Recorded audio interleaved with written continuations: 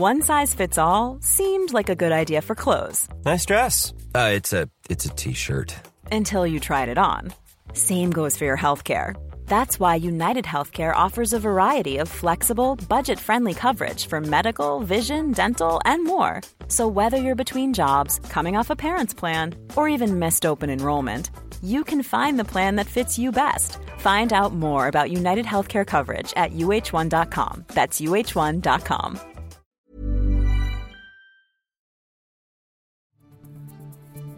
This is your Times Daily World Briefing on Sunday the 9th of January. I'm Christian Smith. And I'm Laura Cook. A trip to the snow ends in tragedy in northern Pakistan. We have called the Rangers and Frontier Constabulary on an emergency basis.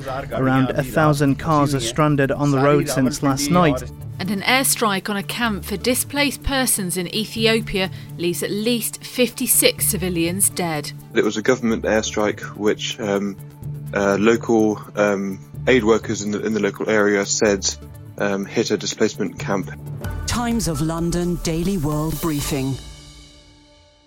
We start in northern Pakistan, where a winter wonderland has turned to tragedy. As snow fell in the hilltop town of Muri, thousands rushed to the region to enjoy the pristine landscape. But for many, the winter adventure was to end in tragedy, as soldiers were called in to clear roads and free tourists trapped in snow. 100,000 vehicles had arrived in recent days, but 1,000 were left trapped in the snow in their cars, with at least 21 now known to have died, freezing to death or inhaling fumes while stuck. That's Pakistan's Interior Minister Sheikh Rashid Ahmed, who said that locals had provided blankets and food to those who could make it out of their cars, while the roads to Muri had been closed to prevent further incidents. The region has been declared a calamity-hit area, and Prime Minister Imran Khan has ordered an inquiry to prevent similar incidents in the future. To China now, where nearly 14 million people living in the northern city of Tianjin have been ordered to stay at home. The order comes alongside mass testing due to clusters of outbreaks of COVID-19. With more than 20 cases reported in the last few days, 2 of which being Omicron, Tianjin is now an area of concern. It's thought the cases have been imported from abroad, according to National Health Commission.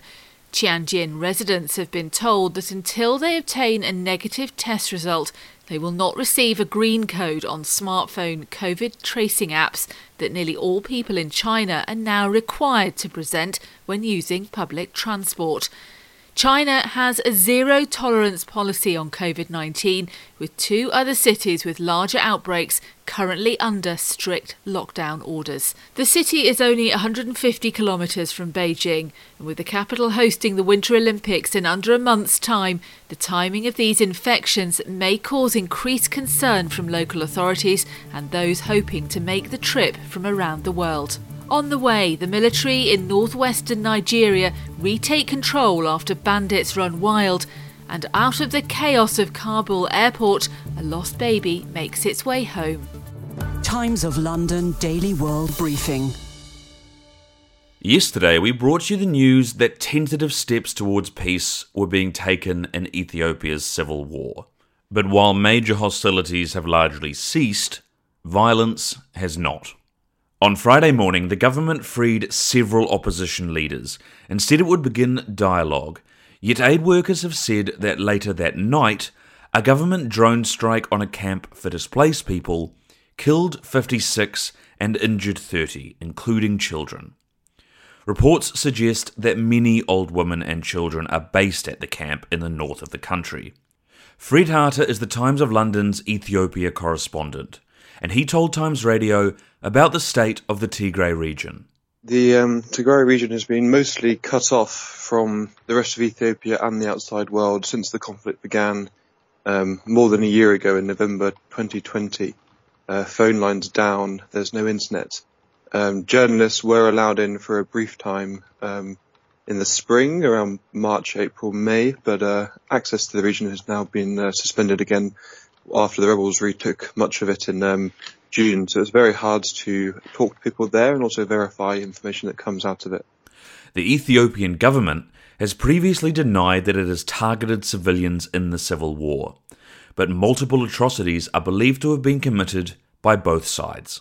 To West Africa now, where attacks by armed bandits in Nigeria have killed at least 200 people in the northwestern state of Zamfara. Residents said on Saturday that around 300 bandits stormed 8 villages on motorbikes, started shooting at innocent locals sporadically earlier in the week. The deadly ambush followed military strikes on their hideouts this week, killing more than 100 bandits, including 2 of their leaders.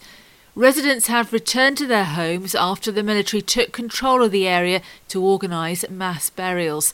Northwestern Nigeria has seen a series of such bandit attacks recently as government forces apply increasing pressure to the outlaws following a sharp rise in violent crime. Reunited at last. A baby boy handed in desperation over the Kabul airport wall almost 5 months ago has been reunited with relatives. Sahel Ahmadi was just 2 months old when he went missing, amid the chaos at Kabul airport, as thousands rushed to leave Afghanistan as it fell to the Taliban. The boy's father feared that he would be crushed in the crowd, and so passed him to a soldier, hoping to reclaim him once he reached the entrance to the airport. Taliban forces pushed the crowd back, and by the time the rest of the family got inside, the baby was nowhere to be found.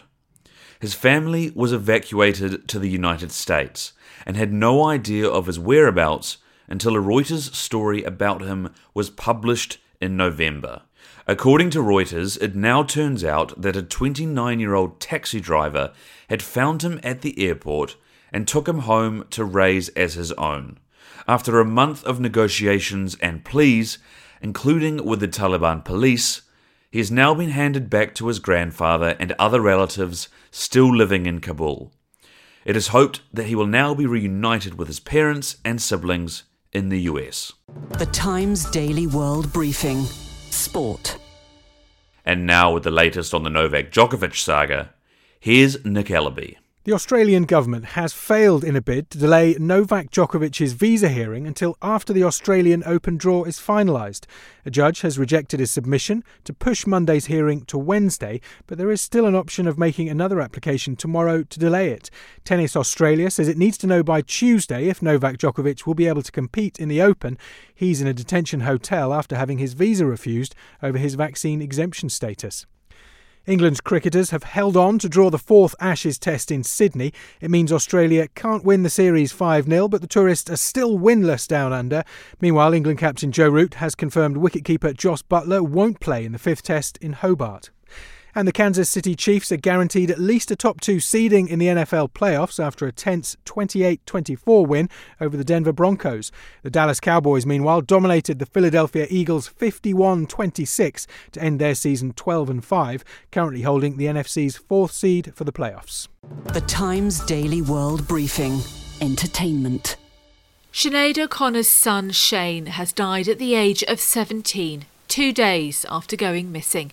The Irish singer says Shane O'Connor was the very light of my life. Police confirmed the news of the teenager's death in the Bray area of Wicklow in Ireland on Saturday.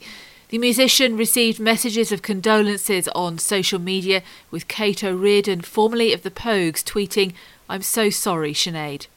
And finally, Turkmenistan's president has ordered one of the country's top tourist attractions to be shut down. The gateway to hell is an enormous crater in the Karakum Desert, filled with an ever-burning fire thanks to a gas cavern found underneath.